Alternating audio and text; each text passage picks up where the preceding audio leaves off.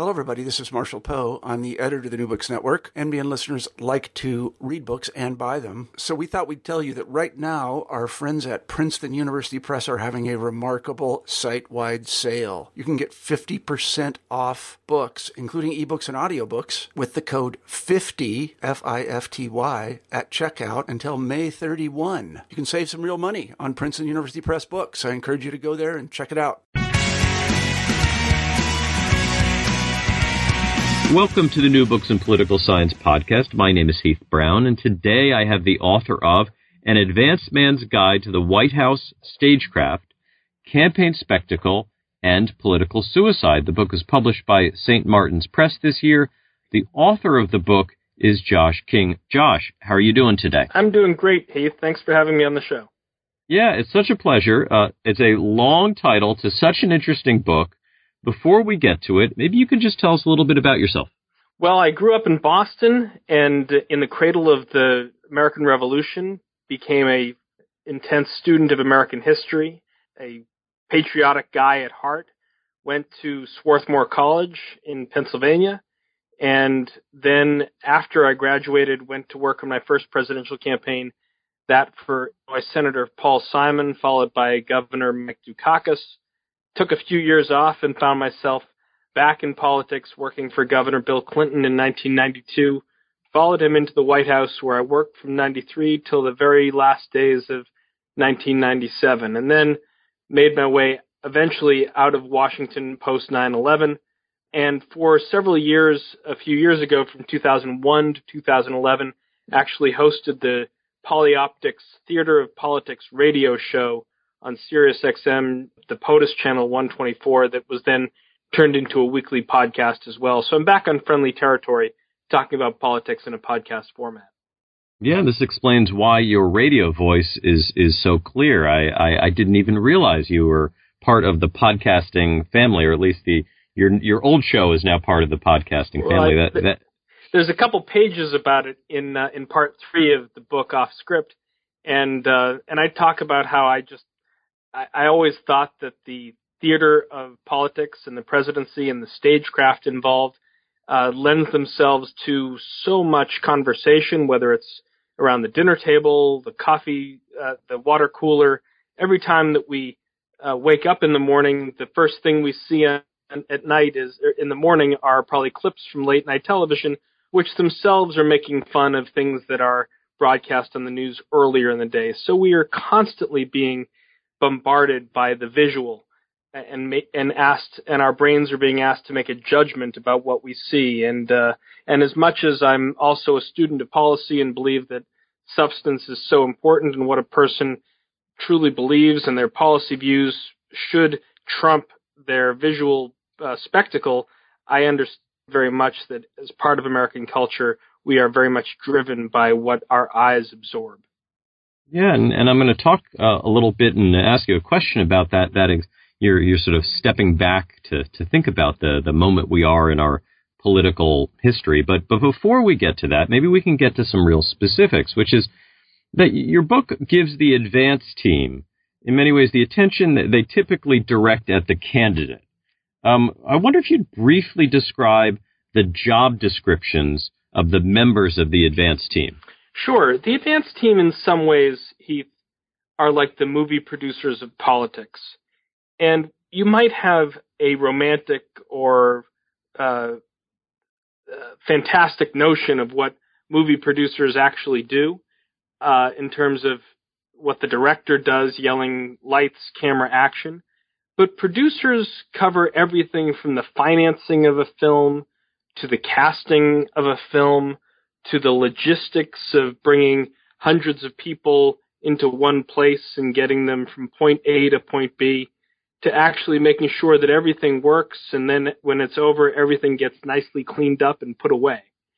And so within the advance team, there's a lead advance, and that would be the executive producer or the director. They're the political boss of a team of 5 or 6 people that are dispatched out to a small town or a city for about a 5 or 6 day stay in advance of a candidate's arrival.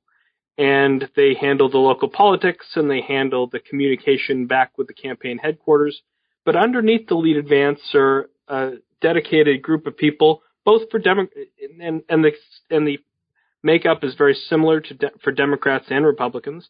There are site advance people, and these are like the production designers. And this was my forte for all the years that I worked in political advance, from 1988 really until 2009, the last trip that I did. And those are the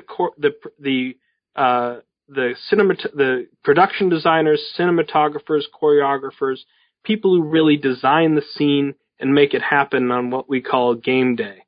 And then there are press advance people, and these press advance people work with reporters and producers and camera people, photographers, anyone who is dispatched by a news organization to come and cover an event. And press advance people try and make their jobs as easy as possible because everyone has the shared objective of making sure that as many good pictures get out from an event as possible.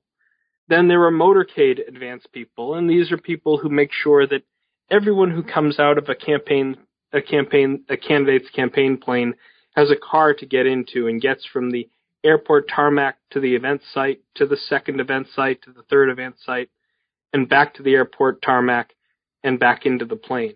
Then there's one other member of the team, and this is called the RON advance person, or RON advance person. And whenever a candidate decides to stay overnight in a specific city, the RON stands for Remain Overnight. And that's what happens when you have to make sure that a hotel or motel has a block of 10, 20, 30, 40 rooms in a specific hotel, so that the candidate, the member of his or her entourage, and the traveling press corps all have a place to stay and have rooms ready for them when they arrive, and early morning when they check out for those pre-dawn departures, make sure all the bags are taken from the rooms, loaded onto trucks, put onto the plane, en route to the next city. Now, much of the first half of your book revolves around what happened in Sterling Heights, Michigan. Would you tell us the short version of that story of Michael Dukakis' campaign, and in particular his advance man, Matt Bennett? Sure, Heath. There are three parts of the book. The worst political event in history, and that is this event that you mentioned, September 13th, 1988, Sterling Heights, Michigan. The second part is Getting Tanked, which focuses on one single event in every campaign that followed 1988. And the third is the Vanilla Presidency, 2009 to 2017, basically the Obama presidency and the one which will follow. And in the first part, I use what I call the worst event in political history, this time that the Dukakis campaign decided to put Mike Dukakis in an M1A1 main battle tank, as the perfect exemplar of how everything went wrong at the same time under the direction of multiple players, both on the road with the candidate, at the location he was going to visit, Sterling Heights, Michigan, and back at campaign headquarters. This young man that you mentioned, Matt Bennett, 23 years old, just out of the University of Pennsylvania, told by his bosses at Dukakis headquarters in Boston, go to Detroit. We need to win that state's 20 electoral votes, particularly the Reagan Democrat votes that were residing in Macomb County, this ring county around urban Detroit, that longtime Democrats, but had voted for Ronald Reagan in both the 1980 and 84 elections. We need to win them back so that Governor Dukakis can win Michigan. He needed to do one other thing beside winning in this key battleground state. He needed to position himself as a strong commander-in-chief, because while Dukakis had many other attributes and polled very well on attributes such as cares about people like me, he didn't poll very well when the pollster would ask, do you think he would make a strong commander-in-chief? Why not? Because he'd spent his time coming out of Swarthmore with 2 years of service in post-armistice Korea in the Army, but otherwise was an administrator, a local politician moving up the ranks in Massachusetts, and did not have a lot of foreign policy experience. This compared to Vice President George H.W. Bush, who was a member of Congress, was an envoy to China, was director of the CIA, was head of the Republican National Committee, and was one of the youngest pilots ever to be in combat in the Pacific Theater in World War II. So in so many respects, Vice President Bush had Dukakis beat here. But the Dukakis campaign reasoned that if they could do things and spend a whole week of their campaign agenda from September 11th to probably September 14th, 1988, giving speeches on foreign policy and defense issues, and doing this one event outside Detroit in Sterling Heights, in which the governor would actually put on a jumpsuit and a steel helmet and hop into one of these M1A1 tanks, the bulwark of the conventional arsenal, defending the United States and its NATO allies against Soviet aggression coming across the European border.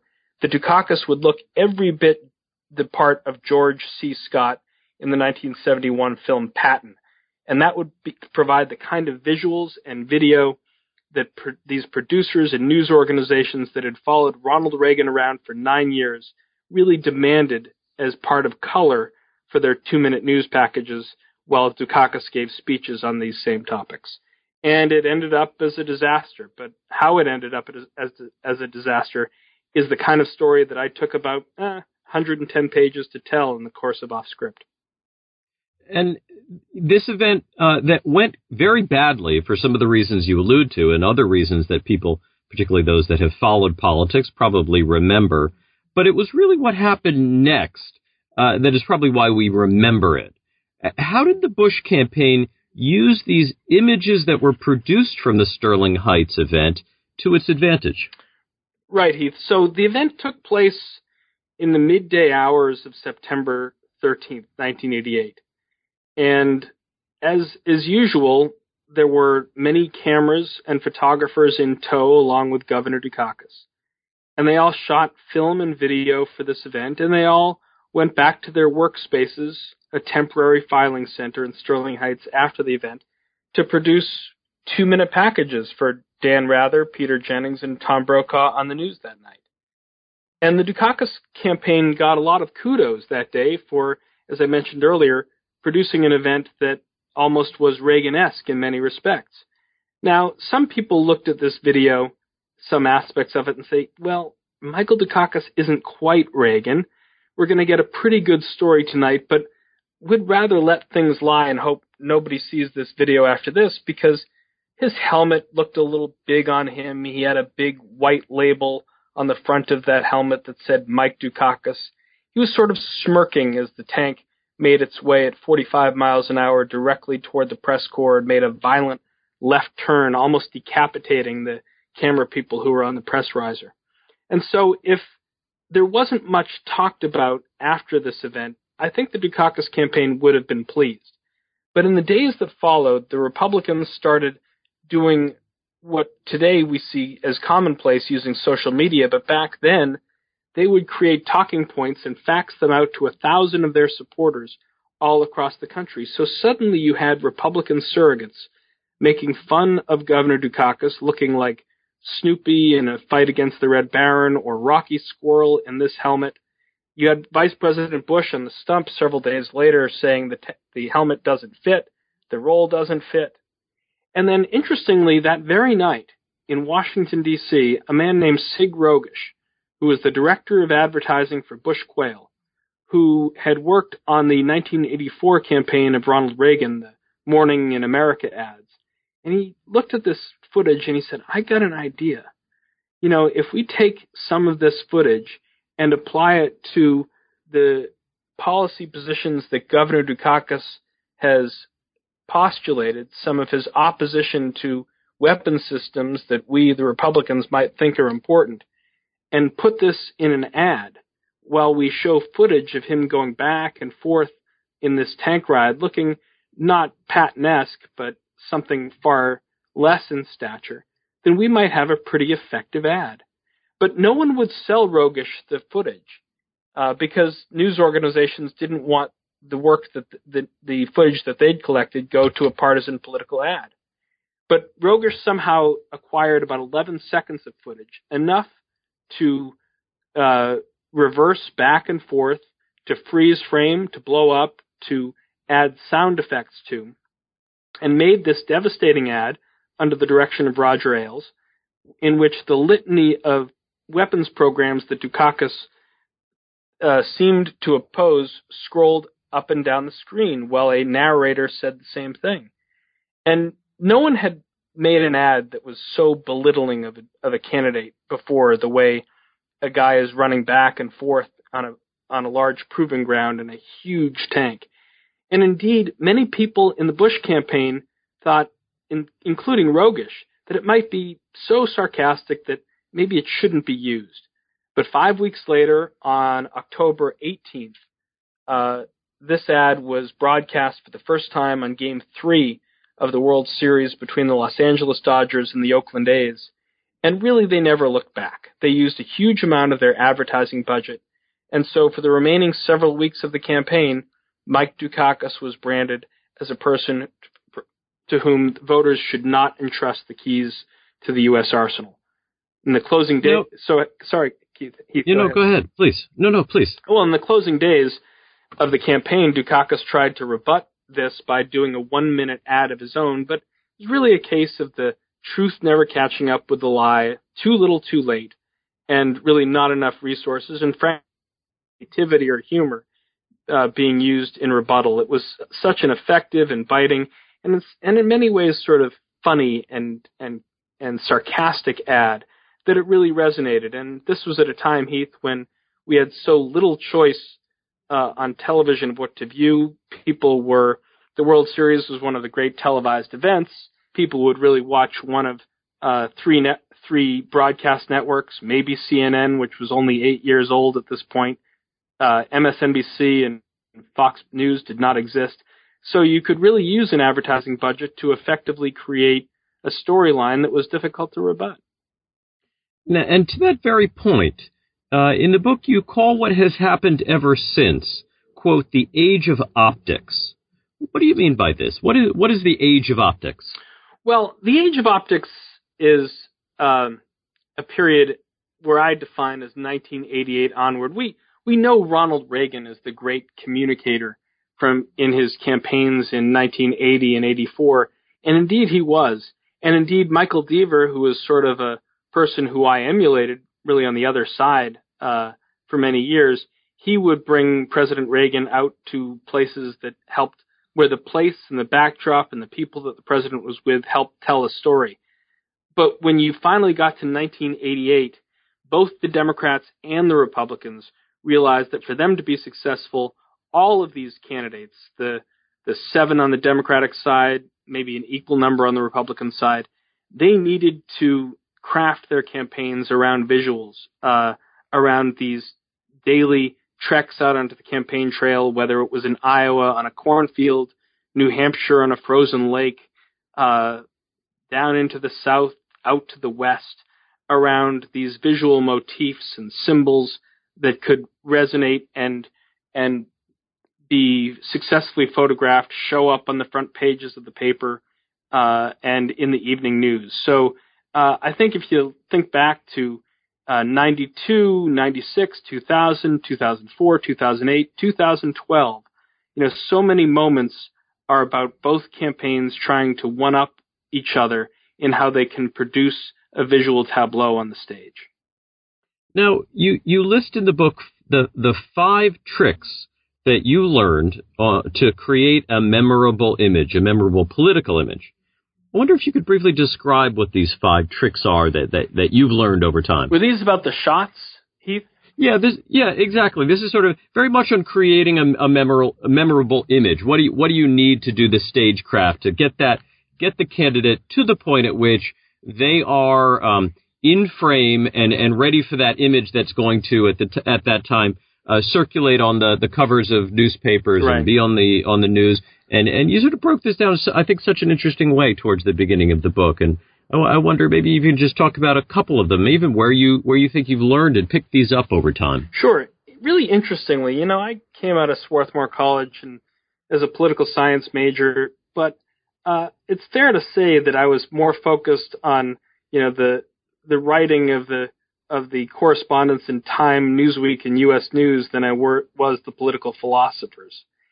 And so I got onto my first campaign very much attuned not so much to the deep political philosophy where these candidates came from, but how they projected themselves in public.